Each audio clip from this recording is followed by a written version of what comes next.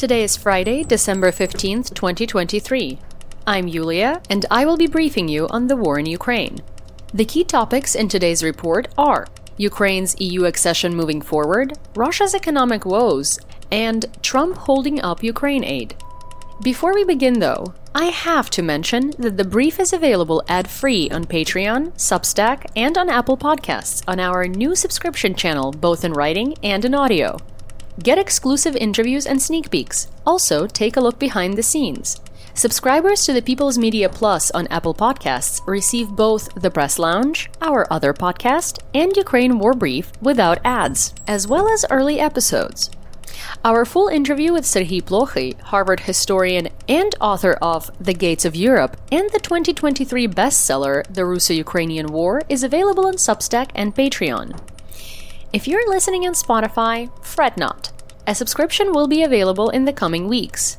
As independent media, we rely heavily on the people, pun intended, to fund our work. But if you can't swing a financial commitment, the best way to do that is to leave a 5-star rating and review wherever it is that you listen to podcasts. Be sure to tell your friends and family as well. It helps others find the show.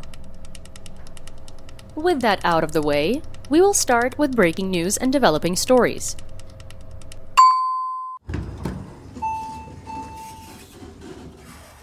After months of practicing, Russia launched at least 3 Kinzhal Kh-47M2 air-to-ground missiles at Ukraine on December 14th. At least 53 people were injured in Kyiv after debris fell on an apartment complex in the city. The missiles were timed to correspond with the EU Commission summit and failed in halting EU accession talks.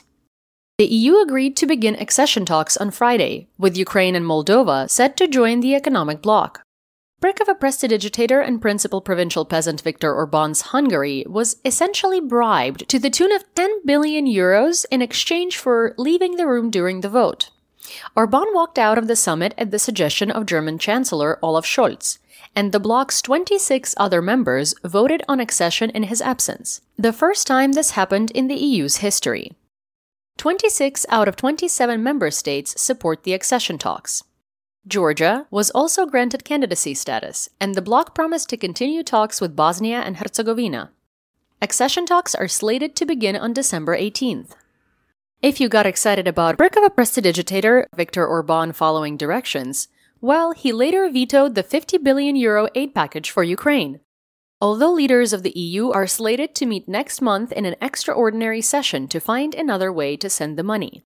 EU leaders will almost certainly find a way to bypass Hungary again.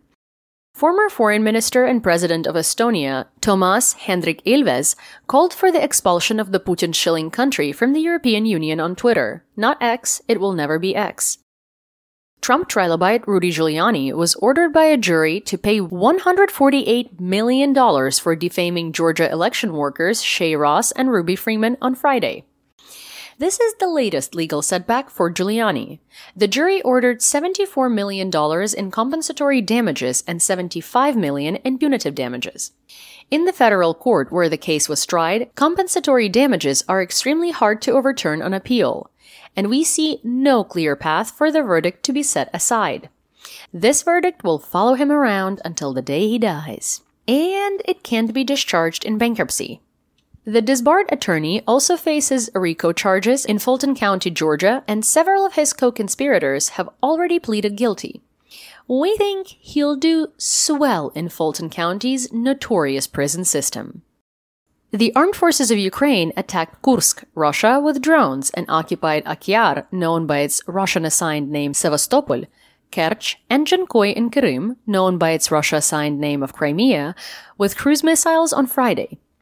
The airfields in Akyar and Jankoy were attacked, and we believe the Kerch Bridge was attacked as well, but cannot confirm at the time of recording. Occupied Donetsk was also attacked, resulting in a huge explosion and fire at an unknown Russian military facility. Aw, sad. The Russian GRU, or Military Intelligence Service, coordinated a cyber attack on Kyivstar, one of the 3 major Ukrainian telecommunications companies.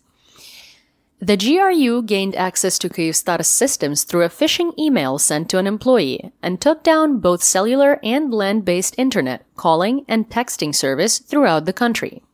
The blackout thwarted two-factor authentication text messages and air alert warnings, locking people out of their bank accounts and other critical services. Lifecell and Vodafone, Kyivstar's competitors, haven't responded to our request asking if it was them. My aunt is skeptical. For legal purposes, this is a joke. No, really, we did not send a request. But I do use Lifecell, and I do think it's more reliable.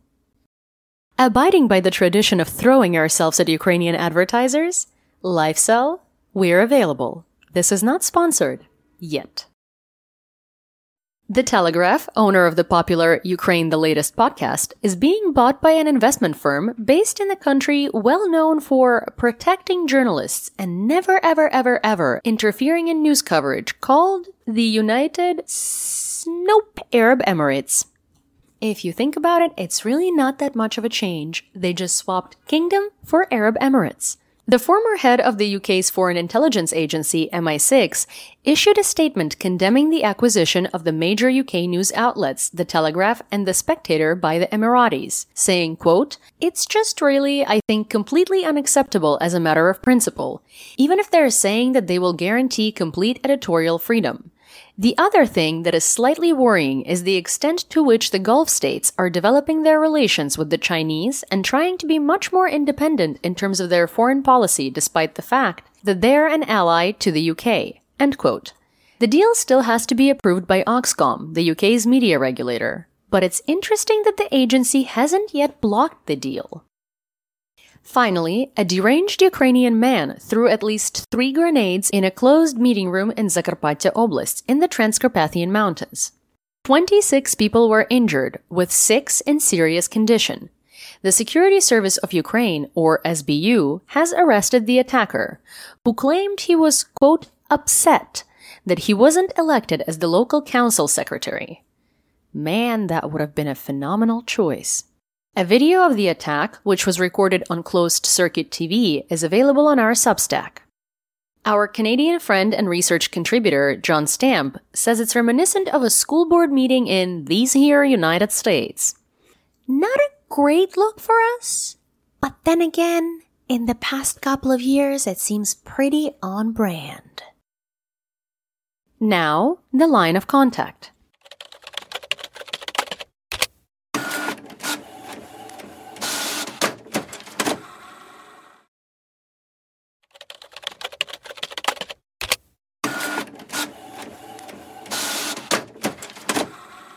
For our purposes, the line of contact is the location where small arms, tanks, APCs, and mortars are in direct engagement with the enemy. The General Staff of the Armed Forces of Ukraine releases a daily report at 6 a.m. each morning that includes a breakdown of Russian losses for the past 24 hours. From Saturday, December 2nd, through Friday, December 15th, 12,700 personnel, 135 tanks, 269 armored personnel carriers, 158 artillery systems, 10 multiple launch rocket systems, 3 air defense systems or their components, 232 UAVs, 40 cruise missiles, 289 various tactical military vehicles that includes fuel trucks, cargo vehicles, and light utility vehicles. Think Humvees, but the ones you get from Wish or AliExpress. It's very popular in Russia these days. They also lost 51 pieces of special equipment, which could be anything from mobile generators to communication equipment to mobile shower facilities, although Russians don't take showers. This brings us to a grand total of 344,000 personnel, 5,700 tanks, that's a lot of scrap metal, 8,100 artillery systems, 920 multiple launch rocket systems, 605 anti-aircraft systems, 324 aircraft, 324 helicopters, 6,200 UAVs, 1,600 cruise missiles, 22 warships promoted to submarines, 1 submarine deployed to the scrap metal detachment of the Russian Navy, 10,700 various vehicles and fuel tanks, and 1,200 pieces of special equipment. The General Staff also reported 1,173 combat engagements along with 1,400 incidents of shelling in settlements in Chernihiv, Sumy, Kharkiv, Luhansk, Donetsk, Zaporizhia, Kherson, and Dnipropetrovsk oblasts. Late autumn snows and Bazdorizhia generally slowed the operational tempo of the fighting across the contact line, in Donetsk in particular. There, it's been snow and ice for 4 days straight. Dang nabbit! We assess the likelihood of any more major offensives this year has dropped significantly. We also assess, given the consensus that the counter-offensive has failed, that we will see more positional fighting along the contact line as Ukrainian forces dig in for the winter, and for the rest of 2024. This will continue to be a long war, and arms shipments and pledges from allies have come too late for any major shifts along the front in the coming months. This isn't saying the war is stalemated. Take it from Michael Kofman, the military analyst at, way too many major American think tanks, who had this to say on the Power Vertical podcast hosted by Brian Whitmore. It is not really a stalemate. In most material categories, artillery munition production of equipment, production of drones, production of strike means, and manpower availability, Russia's advantaged looking in 2024. So pretty much that whole year. And it may also end up being advantage in 2025, depending on how things play out. So it's not a stalemate in practice. That advantage is not decisive. It's not crushing in my point of view, but it is acknowledged. It is acknowledged in Ukraine. And it's important for people to understand it, because when folks say stalemate, it conjures a sense of, oh, I can let this thing go. Meaning, we don't have to focus on as much. Maybe this war will freeze, or maybe something else will happen here. But that's not the case. Actually, a lot of decisions have to be made by Western countries now if they don't want Russia to sustain an advantage in this war heading in through 2024 into 2025. A lot of important decisions have to be made still. So you can't take the whole stalemate thing for granted. It's just not the case. Next, the war is fundamentally an unstable system. There's no stable stalemate in place. A lot of things play out in war in a non-linear fashion. So the Russians are going to try to keep attacking and take the initiative, and they're going to try to take more of the Donbass. And it's going to be a challenge for Ukraine to reconcile things they're going to have to do next year. And I'll outline them briefly as, on the one hand, I think the best way to think about next year is as a build year, a year during which Ukraine tries to retain initiative while reconstituting the force and building up the capability for later in 2024, 2025, right? Setting the conditions for the ability to prosecute a theory of success or a theory of victory down the line. But there's an obvious dilemma. How do you try to fight for the initiative and pressure the Russian military to prevent them from effecting force reconstitution while trying to do the same thing yourself, right? And the answer is, it's going to be hard and you probably can't. You're going to have to pick what you can do. So I see a real tension between trying to put together a new theory of victory, trying to put together another offensive operation, and to be clear, where we are with artillery ammo, I don't think we can resource another offensive like this. I don't actually think we can resource another major offensive in the first part of next year, or maybe even all of next year. And Ukraine has a lot of issues to resolve itself in force reconstitution and training and force quality and manpower too. I know that may cut across some fairly idealistic notions I've heard, that Ukraine will just keep going on the offensive and things are going to keep happening into next year. I think Ukraine has the ability to leverage pressure points on the Russian side, like the Crimean Peninsula. I think Ukraine can develop and substantially scale up its production of long-range strike means and create real problems for the Russian military, for Russian air power, for Russian forces in Crimea and around Ukrainian borders in Russia. So I think Ukraine has quite a few opportunities to prosecute campaigns, just to be clear. Because I think the notion as well, there's a stalemate on the ground, so nothing's happening. But that's not what's going to happen next year. Next year's going to be pretty dynamic, actually. But do you expect the front to move much? No. It's like we have a frozen front. We don't have a frozen conflict, but we have a frozen front in a lot. Okay, but the front isn't all that matters. What happens to the forces is what matters. On December 6th, Ukrainian Armed Forces Day, Ukrainian President Volodymyr Zelensky ordered the construction of an extensive network of battlefield fortifications to help troops hold the line, acknowledging the difficulty of the fight to regain occupied territories. Quote, Is there really an alternative? No. End quote. Over Zmyiny Island, maybe you remember it as Snake Island, in the Black Sea on December 8th, Ukrainian air defense sent a Russian Su-24 fighter bomber into the drink, along with its two-person aircrew. While the plane can be replaced, allegedly, assuming Russia can produce anything more complex than a toaster now, the crew cannot. A well-trained and experienced crew is much harder to come by. Russia is throwing more meat into the grinder despite minuscule gains, so Russian President/dictator Vladimir Vladimirovich Putin can win his election campaign in March 2024 with 98% of the votes in a totally fair bid to remain Tsar. The UK Ministry of Defense, in its December 12th intelligence report, assessed that Russian forces are highly likely to continue fighting at night throughout the war in Ukraine. Russia's military seldom prepared for night fighting, instead staging daylight events to impress visiting senior officers. Numerous reports from combatants have highlighted this trend since the start of the full-scale invasion. Night vision goggles have frequently been featured high in demand in the list of equipment Russian units request from their families and supporters.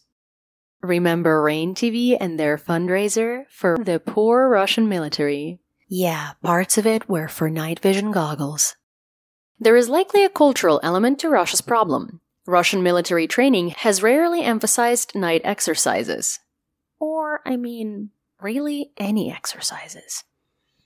Conversely, the update indicates that Ukrainian forces have often received provision of night vision devices from international partners. One Russian soldier is quoted as saying that Ukrainian forces move mostly at night.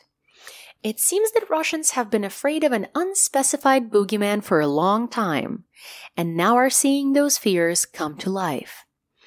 Maybe they need a nightlight and a security blankie? Now, for updates from the operational strategic groups.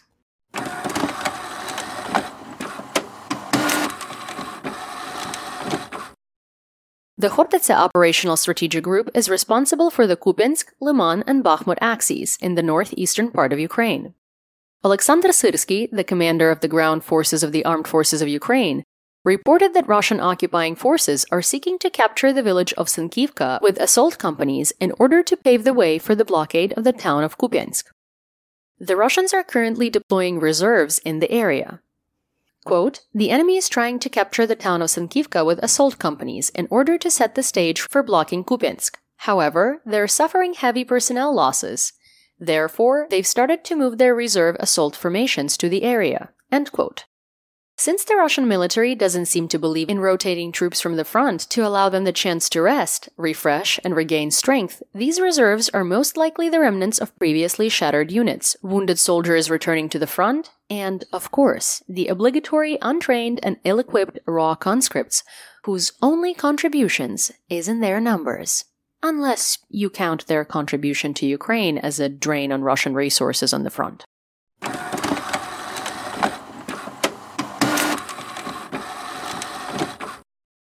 The Tavria Operational Strategic Group is responsible for the Avdiivka, Mariinka, Shakhtarske, and Zaporizhzhia axes in the central eastern and southern part of Ukraine. Russians continue to slowly advance near Avdiivka, moving towards the sewage treatment plant. Honestly, where they belong, sometimes the comments just write themselves. Weather conditions continue to hamper fighting for both sides. Colonel General Alexander Shtupun, a spokesperson for the Ukrainian Tavriisk Group of Forces, reported that over 40,000 Russian troops are engaged in the Avdiivka direction. He also noted the redeployment of reserves from the Storm Z units and inadequately trained and provisioned mobilized personnel to compensate for losses. That's a lot of meat for the grinder, no matter how you look at it. In the December 11th UK intelligence report, approximately 40% of all fighting on the contact line is conducted in this one area. While enabling the Russians to make gains here, it allows the AFU space to properly dig in and prepare defensive positions elsewhere, conserving manpower and supplies to enable strong offensive operations come 2025. A quick reminder that Commander-in-Chief General Valery Zaluzhny said that reconstitution and training more troops is one of the key hurdles Ukraine has to overcome for victory. We see 2024 as an opportunity to prepare for a large offensive in 2025.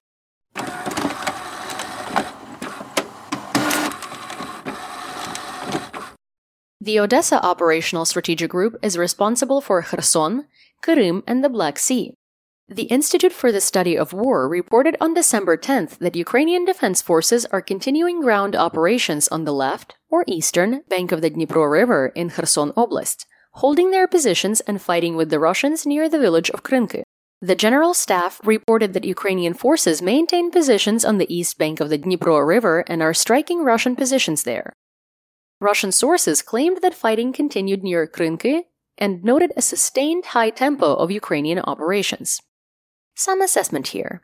Maintaining this bridgehead across the Dnipro River and expanding it as far as possible while the weather allows is absolutely critical to future offensives and the liberation of Krim, as the Dnipro is a major waterway.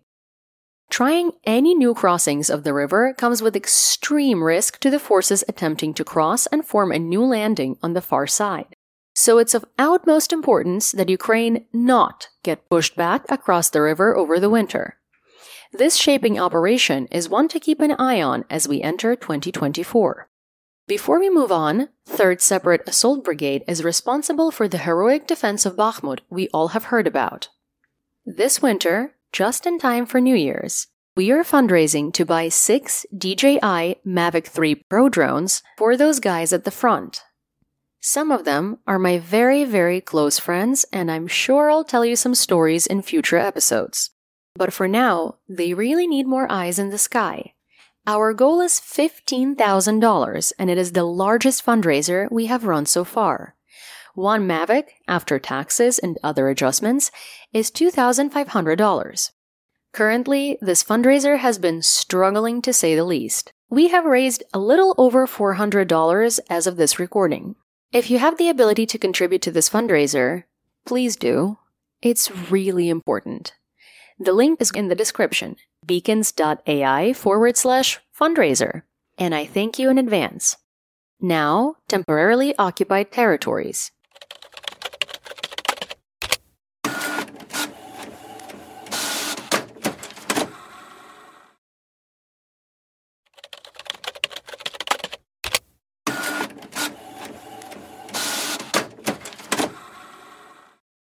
The Ukrainian Helsinki Union on Human Rights, a union composed of 26 human rights-focused NGOs, reported on December 6th that Russian authorities have resettled up to 800,000 Russian citizens in occupied Krim, and have forced around 100,000 Ukrainian citizens to leave Krim since 2014.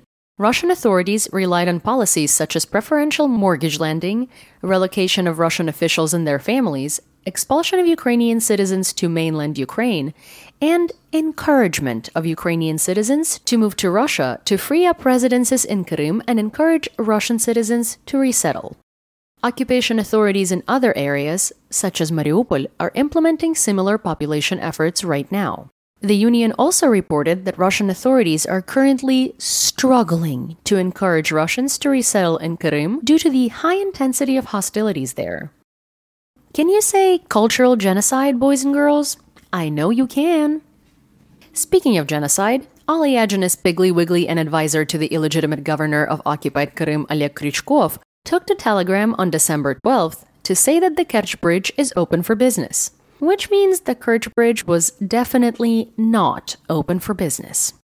Ukraine has been attacking the bridge, a key ground line of communication, or GLOC, that's a supply line, via cyber attack, sabotage, drones, and cruise missiles, repeatedly over the past couple of weeks.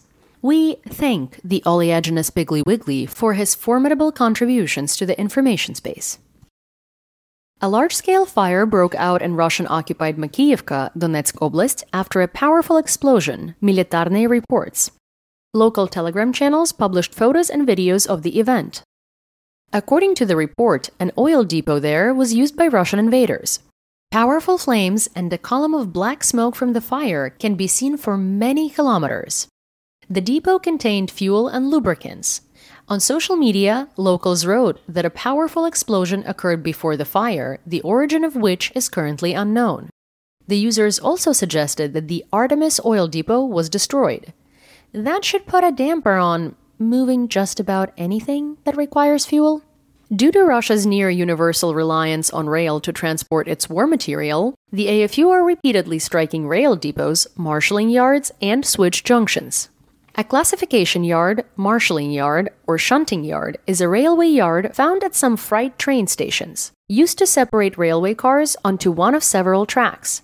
The strikes impair Russia's ability to move men and arms to and from the front lines.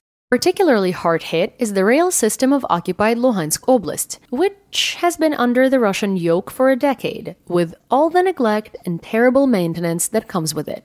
Unfortunately, this also has the unintended consequence of preventing movement of essential goods to Ukrainians trapped behind enemy lines. The effectiveness of the AFU at disrupting these G-locks has prevented occupation forces from restoring reliable rail service. After the war, Ukraine will have the monumental task in returning functionality to the shattered infrastructure once the occupiers are successfully demobilized.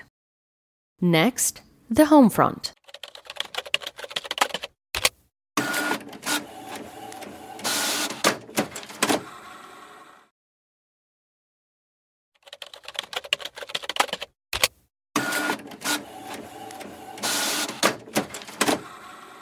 On the 8th of December, the Verkhovna Rada, that's the Ukrainian parliament, announced that it had passed bills required for Ukraine's integration into the European Union. 298 out of the total of 401 deputies voted for the law. The newly adopted laws increase the staff of the National Anti-Corruption Bureau of Ukraine, expand the powers of the National Agency on Corruption Prevention, and regulate the rights of national minorities in Ukraine. If only the United States had a National Anti-Corruption Bureau that wasn't FBI. A girl can dream. The Rada also adopted a law that separates the Specialized Anti-Corruption Prosecutor's Office into a separate prosecutorial body, which is supposed to boost the effectiveness of the fight against corruption among top-ranking officials in Ukraine. We're not looking at you, Mayor of Lviv, whose wife just so happens to be the richest woman west of Kyiv. Nope, not at all. Hi, Andrei Ivanovich, if you're listening. Just kidding. Please don't forward it to him, because I still have to live in his city. Last Friday, President Zelensky signed all the bills into law to implement the European Commission's recommendations. Ukraine still needs to adopt a law regulating lobbying to comply with all 4 requirements of the Commission. Further, it's not clear whether the new laws meet the Commission's recommendations in full. In news that should surprise no one, an investigation by Schemes, an investigative journalism project by Radio Svoboda, has discovered that for years, Russia's secret services could have been receiving video from surveillance cameras across Ukraine that run on Russian TRASSIR software. The video footage has likely been transmitted to a server in Moscow. Using digital forensics techniques, Schema found that even before footage from the cameras was sent to operators' phones or computers, the feed was first sent to digital servers in Moscow belonging to companies with ties to the Russian Federal Security Service, or FSB. These cameras, with their proprietary software, were purchased by both Ukrainian state-owned enterprises, including for use at critical infrastructure facilities such as the Chernobyl nuclear power plant, and civilian businesses, including the Velika Kishenya retail chain and Nova Poshta. Ukrainians also purchased them in bulk for security purposes to protect their homes. As if it wasn't obvious before, it's pretty apparent now that you can never, ever trust Russia or any of its businesses. On December 10th, the UK MOD reported that Russia, again, has shifted to attacking Ukraine's energy infrastructure to, again, freeze Ukrainian civilians. At the same time, Ukrainian air defense has become quite robust over the last year. So far, air defense has handled the assaults with relative ease, with the exception of the Kinjal cruise missile attack on Thursday. Russia launched its first cruise missile attack since September earlier this week, launching at least 16 Kh-101 Kh-555 cruise missiles from Tu-95 strategic bombers over the Caspian Sea into Ukrainian airspace. All the missiles were successfully intercepted, with only minor casualties reported over Dnipropetrovsk Oblast. So far, none of Russia's cruise missiles have managed to strike Kyiv. We also want to note that many news outlets reported the Kinjal cruise missiles as hypersonic. This description isn't accurate. true hypersonic missiles are able to maneuver while traveling at hypersonic speeds. Once launched from MiG-31K fighter jets, Kinjals travel at 7,000 kilometers per hour, but they have no maneuvering capability and stay fixed on a preset trajectory. They were developed by the Soviet commies in the 1950s and are, to this very day, very best in Russian-Soviet missile technology. 3 Kinjals were launched at Ukraine from Tula, Russia on December 14th. Other launches were reported, but they were electronic warfare decoys. Targeted the Patriot air battery and failed. Miserably. The other Kinjals were able to strike an unidentified target in Vinnytsia and the airbase in Starokonstantyniv, known to Ukrainians as Starkon Air Base in Khmelnytsky Oblast. Despite wobbly support from the West, 58% of Ukrainians support continuing to defend the country without any further Western aid. That's according to a poll conducted by the Kyiv Institute of Sociology.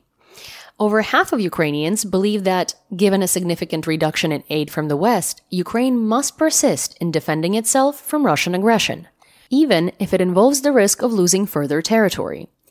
However, every third of deluded respondents believe it's better to agree to cessation of hostilities under conditions of genuine security guarantees from the West. The remaining 10% failed to make up their minds. We have problems with how the survey is presented. The majority of the remaining 42% of people aren't in support of surrender. The cessation of hostilities would buy time for Ukraine to dig in and develop its own defense base to take the fight to Russia at a later time.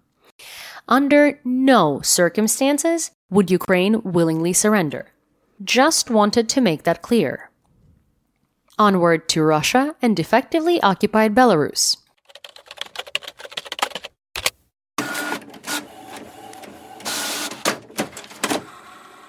According to The Economist, Russia's economy isn't doing so hot. Several prominent economists project that it might not be able to sustain rising government spending amid increasingly tight supply and growing inflation. Capital fled the country as outside investors withdrew nearly $250 billion worth of investments, including half of their pre-war stocks. Russia nearly doubled its defense spending to approximately 6% of its GDP, which is the highest since the collapse of the Soviet Union. Worse, for them, effective unemployment hovers around 1% due to battlefield losses and draft dodging as labor shortages squeeze the economy further.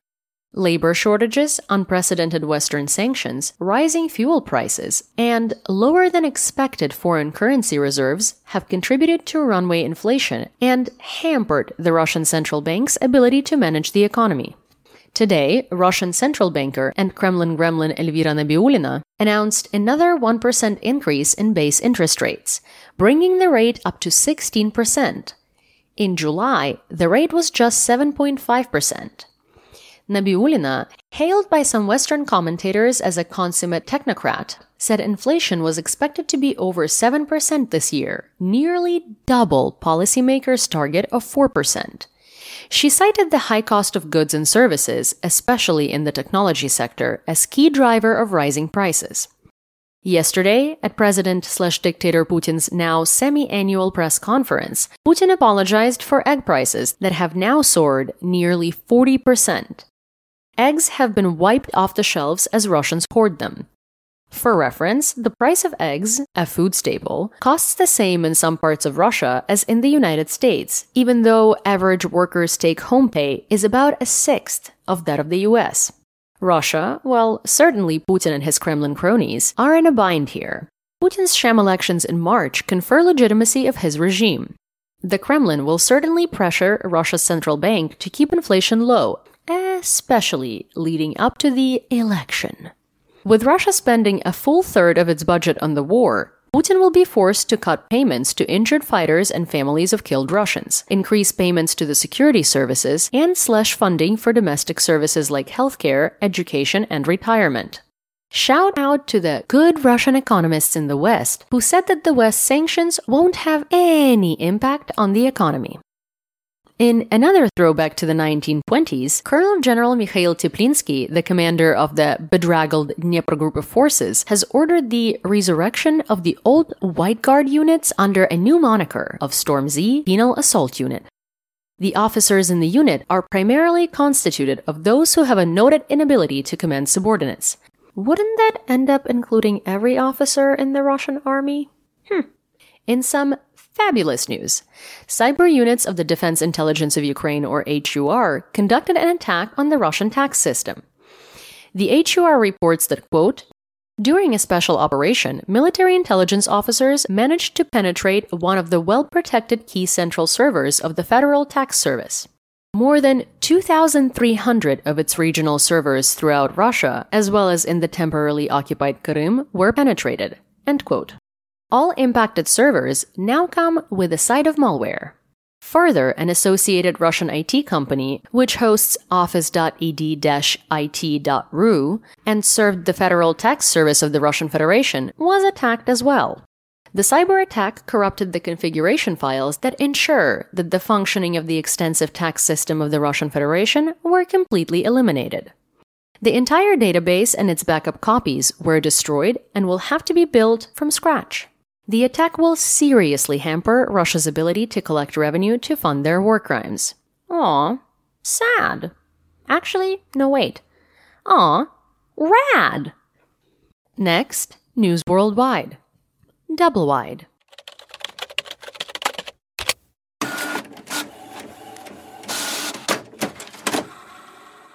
In a massive show of support for Ukraine, the Bulgarian parliament overruled a presidential veto on sending 100 armored vehicles to Ukraine.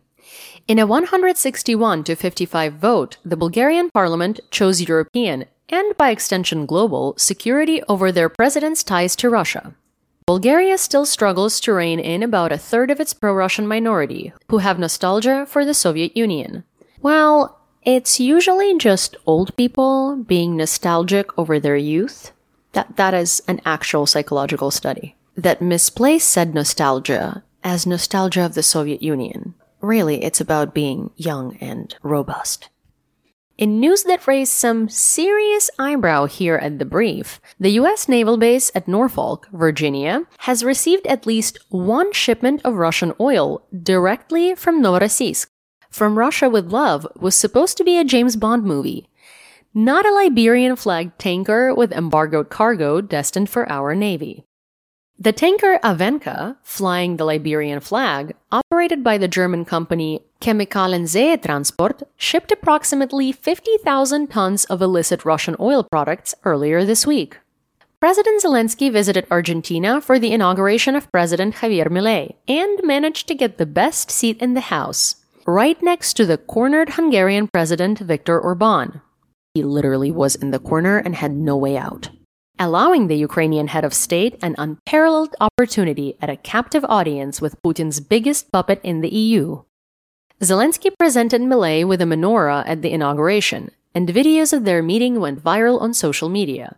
We were holding our fire to see if Milei would become a dictator, and he failed the test. Today, he issued an order to the Argentinian security services demanding the arrest and confiscation of children from anyone who protests his radically libertarian regime. Oh, I had hopes for this guy. I mean, he was wacko and strange. But I feel like, considering politics in Argentina, I was hoping that wacko and strange would be a good thing, a refreshing thing, a new thing. Sadly, he's just a dictator in a new candy wrap. A dictator nouveau, if I might say so. The European Commission is developing its European Defense Industry Strategy in order to manage military supplies at the level of the entire Union. This move will not only streamline defense production using economies of scale, but will also speed up defense supplies to Ukraine by moving everything under one umbrella. Under the new strategy, defense supplies will be distributed by the bloc instead of being doled out by individual nations.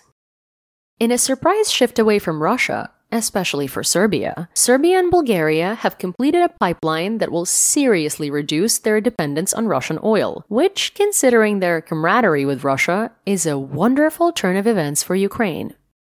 Romania will aid in Black Sea grain shipments from Ukraine by creating an anchorage in the port of Constanta, which will allow increased exports of agricultural products from Ukraine. The work on the anchorage is scheduled to be completed in March of 2024, well before the next harvest of grain, sunflowers, and delectable Kherson watermelons. A little commentary from me here. I love watermelons. I mean, love watermelons. Like, eat them with the spoon. Love watermelons. Like, yep, shove it right in there and scoop it up. My mother hates it. In fact, when I was a kid, she would buy 3 watermelons at a time. Why? Because both my father and I are heathens who just scoop them up with a spoon. And she would hide the third one for herself to eat it like a normal person, in triangles. Well, Mother, if you're listening, I know you've had a delightful 12-year break from my watermelon scooping. However, I'm back this summer, and trust me, I will be at it again. 2 nights ago, 2 Iranian Shahed 131-136 kamikaze drones entered Romanian airspace. One Shahed, fun fact, the Arabic word Shahed means witness in English, flew 4 kilometers into Romanian territory on the Romanian side of the Ukrainian border. Russia carried out its largest attack on port infrastructure in Odessa Oblast that night, although Ukrainian air defense was able to shoot down most Shaheds, sometimes relying on Kyivstar networks for navigation, and they were successfully intercepted. Romania does realize it's part of NATO, right? One would think that repeated incursions by Iranian-sourced drones carrying munitions would trigger some sort of NATO response, air defense included. But so far, we've heard crickets from the Romanians. Poland finally has its new prime minister following October's elections. Donald Tusk took the office earlier this week and hit the ground running. He's negotiating with EU leaders to release tens of billions of euros worth of funds that were frozen by the EU for democratic backsliding under the previous PIS government. He also warmly welcomed Ukraine into accession talks with the EU. After a temporary pause that allowed trucks to flow freely into Ukraine from the Polish side of the border on Monday, Polish truckers resumed their blockade. New Prime Minister Tusk will have to quarrel legislation to prohibit the blockade on national security grounds, which he's committed to. The Russia-backed protesters will likely be forced to the negotiating table by the Polish federal government. In some good news on this front, Slovak truck drivers, on the other hand, lifted their blockade on Thursday. But in some bad news, another Ukrainian trucker has died at the Polish border. Previously, there were 2 recorded deaths and some hospitalizations. Tusk also had some rather choice words when it comes to support for Ukraine. Quote, "I can no longer listen to politicians who talk about being tired of the situation in Ukraine. They're telling President Zelensky that they're tired of the situation. We must remember what the war is about, that Ukrainians are fighting for something extremely important, that their battle began on the Maidan and they're fighting to join the community of the Western world. They want Ukraine to be a democratic, legal state like Western countries, and they're fighting for it now." End quote. Let's now take a moment to discuss the Putin caucus of the Republican Party here. Right now, they're holding up $60 billion in Ukraine aid, and many billions more for aid to Israel, Taiwan, and for the southern border. There are 2 problems with the supplemental aid package, one in the House of Representatives and one in the Senate. Speaker Mike Johnson and his far-right group of Kremlin caitelifs have likely made 2 cynical political calculations. The first is that Russia is on their side. The second is that quadruply indicted now former President Donald Trump and likely Republican nominee for president believes that Russia supported his candidacy. And he's not wrong about that, by the way, and therefore is a staunch supporter of Russia and everything related to Vladimir Vladimirovich Putin. As the presidential primary kicks off next year, Republicans will fall in line behind Trump and his demands to cut funding for Ukraine off at the knees. The political calculus is a little different in the Senate. There are several senators who caucus with the Democrats running for re-election in very difficult states next year. Democratic Senators Sherrod Brown of Ohio and John Tester of Montana are running in uber-Republican seats that are, as of now, pure toss-ups. They need to be seen as doing something for border security to split tickets in what's likely to be a contested presidential election cycle. Democrats Tammy Baldwin of Wisconsin and Jackie Rosen of Nevada are the slight favorites to win next year as well. And the border issue will also be relevant in their races. Democrats will almost certainly lose their seat held by Joe Manchin of West Virginia, who's not running for re-election, and longtime incumbent Debbie Stabenow of Michigan is retiring, opening that seat up for a potential Republican flip. Independent Kristen Sinema of Arizona will appear on the ballot, at least for now, as an independent, and will likely face off against Democrat Ruben Gallego and whatever lunatic Republican nominee there in a three-way race. The window for providing critical security assistance to Ukraine is closing quickly, hence President Zelensky's last-minute visit to Congress on Tuesday. The good news is that we're still confident that the aid will pass, given the stakes here. The House of Representatives may also flip back to Democratic control, especially since New York, Wisconsin, Georgia, Alabama, Louisiana, North Carolina, and potentially a slew of other states will elect their members under new maps, even if nothing else changes. The United States' arch-nemesis, China, is watching closely to see if the US will blink, and Congress knows that. Negotiations seem to be making progress in the Senate as well. A Senate vote is expected next week. Here is Senate Majority Leader Chuck Schumer. Oh hey, he's the senator from my state, New York. President Zelensky's message was direct. Ukraine will win the war against Russia if more aid is approved. But his message, the contrary, was also true. If no more aid is approved, Putin will win. It's that simple. Ukraine, the West, United States' strength as a credible ally are all hanging in the balance right now. Also, President Zelensky urged that we need to pass this aid quickly, because if we don't pass it quickly, it'll send a signal to the whole world that we are abandoning Ukraine and could start a snowball cascading to Ukraine's detriment and to our detriment. If Ukraine falls, it will be a historic and colossal tragedy. If Russia is victorious, future generations will remember this as a moment of shame for the West, for the United States, and for those in the Senate who sought to block it. This is a moment when a friend in need called on our help. We must rise to the occasion. If we abandon Ukraine to the dark forces of autocracy, we will all pay a price. The price won't be tomorrow, meaning next week, but it will be in the months and years ahead, but will be an awful price. And everyone who voted against aid to Ukraine will have to live with it. This is a time for Republicans to be serious about reaching an agreement. Serious is the word we are saying to our Republican colleagues. It is not a time for one side to demand maximalist fringe policies that they know are unrealistic and then say our way or the highway. If Republican colleagues want an agreement on the border, they must meet us at the middle. They need to show us they are serious. So far, when they just ask for HR2 or something like it, they're not showing seriousness. There are two words to describe Democrats right now. Just like the Republican word should be they need to be serious, the two words that describe Democrats right now, still trying.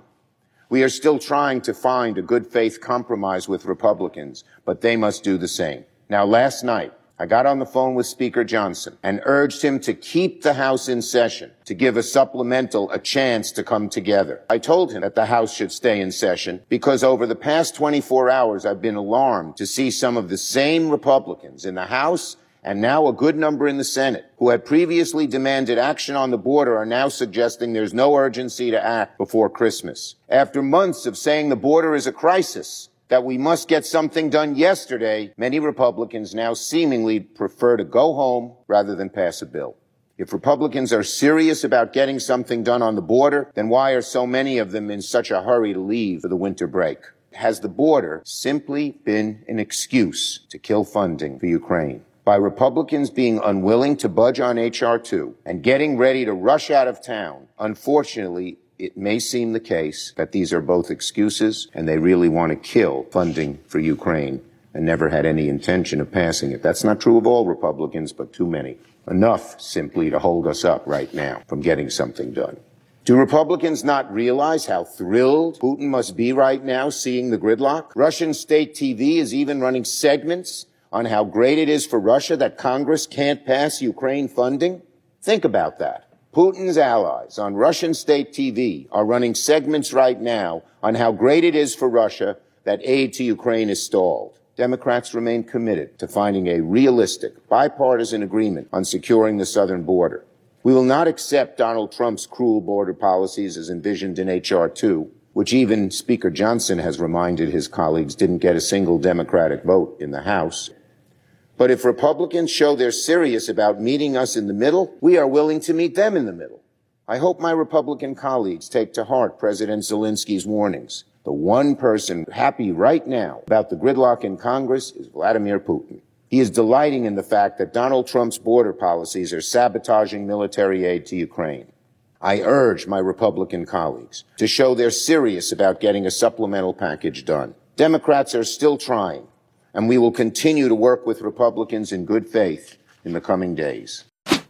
Members of the Republican Party held closed-door meetings with representatives of Prikova prestidigitator and principal provincial peasant Viktor Orbán to push for an end to aid to Ukraine. A diplomatic source close to the Hungarian embassy said, quote, Orbán is confident that the Ukraine aid will not pass in Congress. That is why he's trying to block assistance from the EU as well. End quote. You know, there is a conspiracy theory going around that Jews control the world. But has anyone asked whether it's really the Russians? But also, how the is Hungary still in the EU and NATO? Yes, I said CNN published an explosive story on Thursday that finally brought to light the story of a missing, highly classified binder. The binder detailed how Donald Trump was aided and abetted by Russians and was so secret that even members of Congress could only view it at CIA's headquarters in Langley, Virginia. Trump's indicted former chief of staff, Mark Meadows, is alleged to have removed a copy of the binder from the White House on January 20th, 2021, just one day before Trump left office, following his failed coup attempt. It contains sources and methods used by the U.S. and its NATO allies to collect intelligence on Russian active measures in the U.S. and elsewhere. Trump has had a whirlwind week in the courts as well. Special counsel Jack Smith filed a brief for expedited review in the U.S. Supreme Court and the U.S. Court of Appeals for the District of Columbia. Without getting into all the legal details, the outcome of the case will determine whether former presidents can be prosecuted for conduct outside the scope of their presidential duties while in office. We don't believe Trump will win on the merits, meaning there is very little chance the courts will hold that a former president is above the law. But if the appeal drags on, the case might not be tried before the November election. Since Trump's January 6th criminal charges are the only ones likely to proceed to a trial prior to the November election, it's critical that the interlocutory appeal is heard as soon as possible. And the good news is that the Supreme Court seems receptive to hearing the case on an expedited basis, as does the Court of Appeals. In a display of unity, more than 100 European lawmakers have penned an open letter to their American counterparts.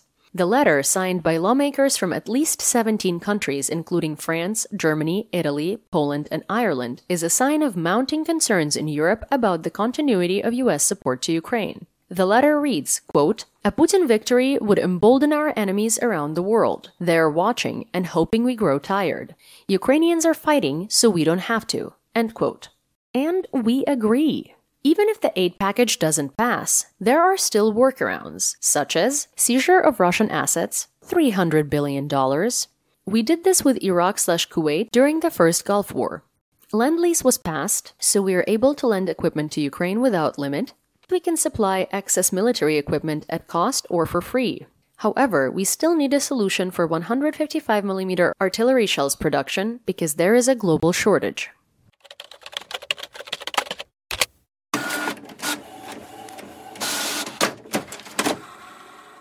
Lastly, military and tech.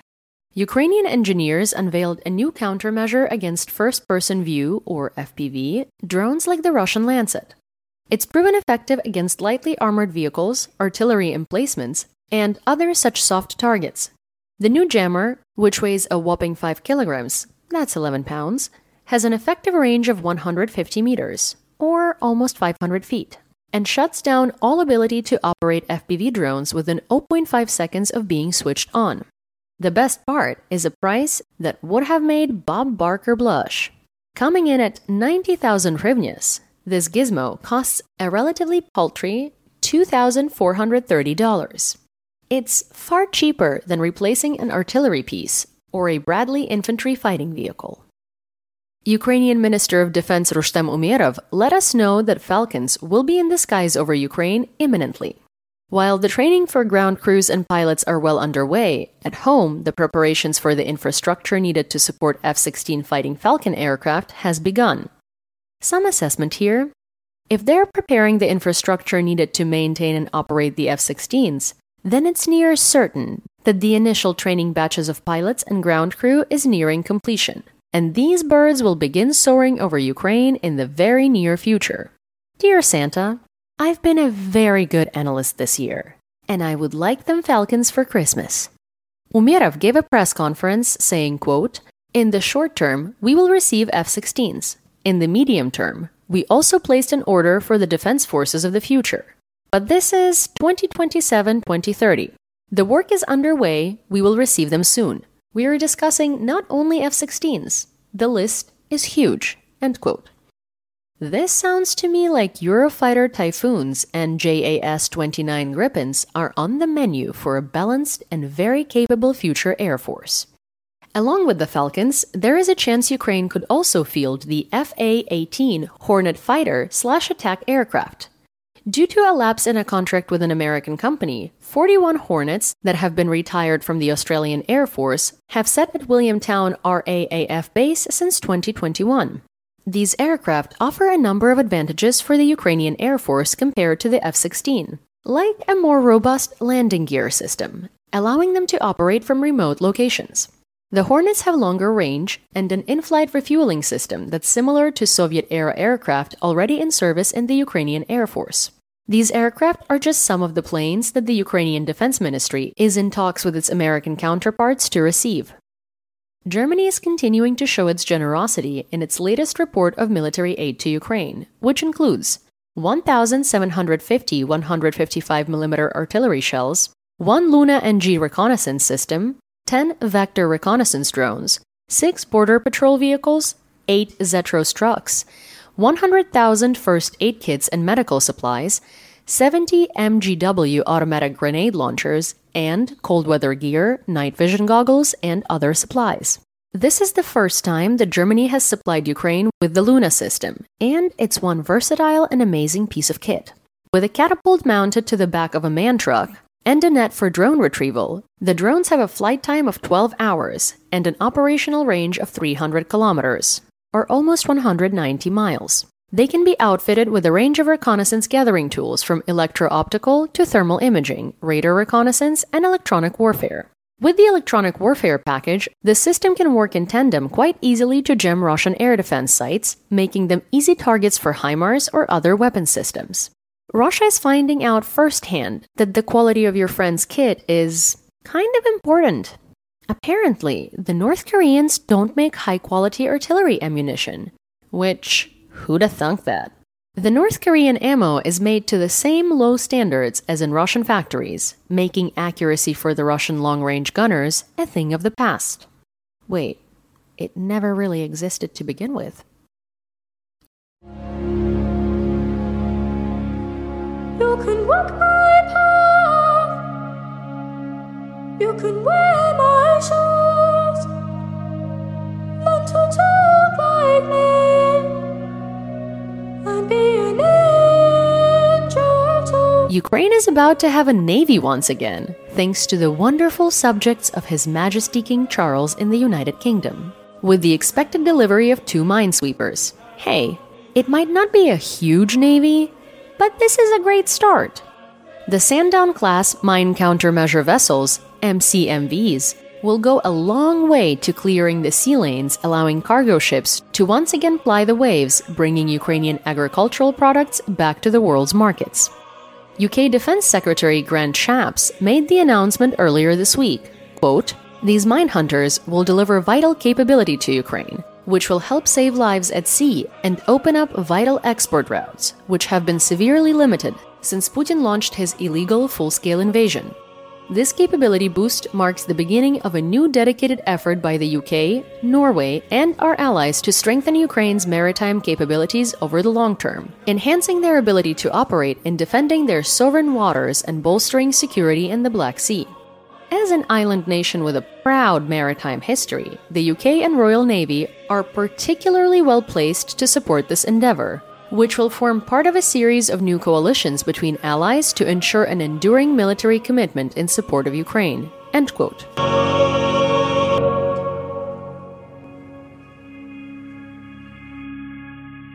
The first 30 2S-22 Bohdana self-propelled howitzers have been assembled for the AFU.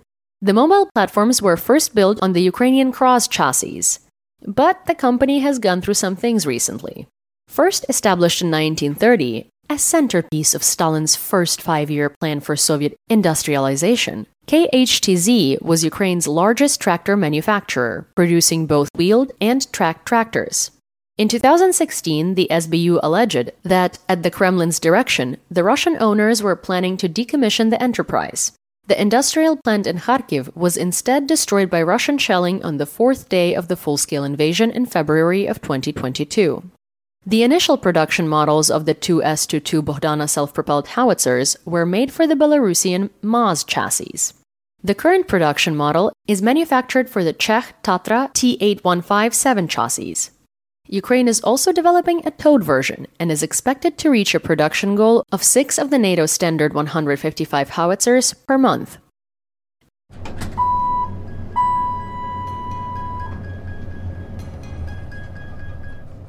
That concludes our brief today. We'll convene again soon. In the meantime, remember to check your sources and don't fall for propaganda. Join us on YouTube and TikTok for more Ukraine content and live news reports. And if you haven't already, don't just consider, but subscribe to our work on Substack or Patreon. It helps us a lot. With that, до зустрічі!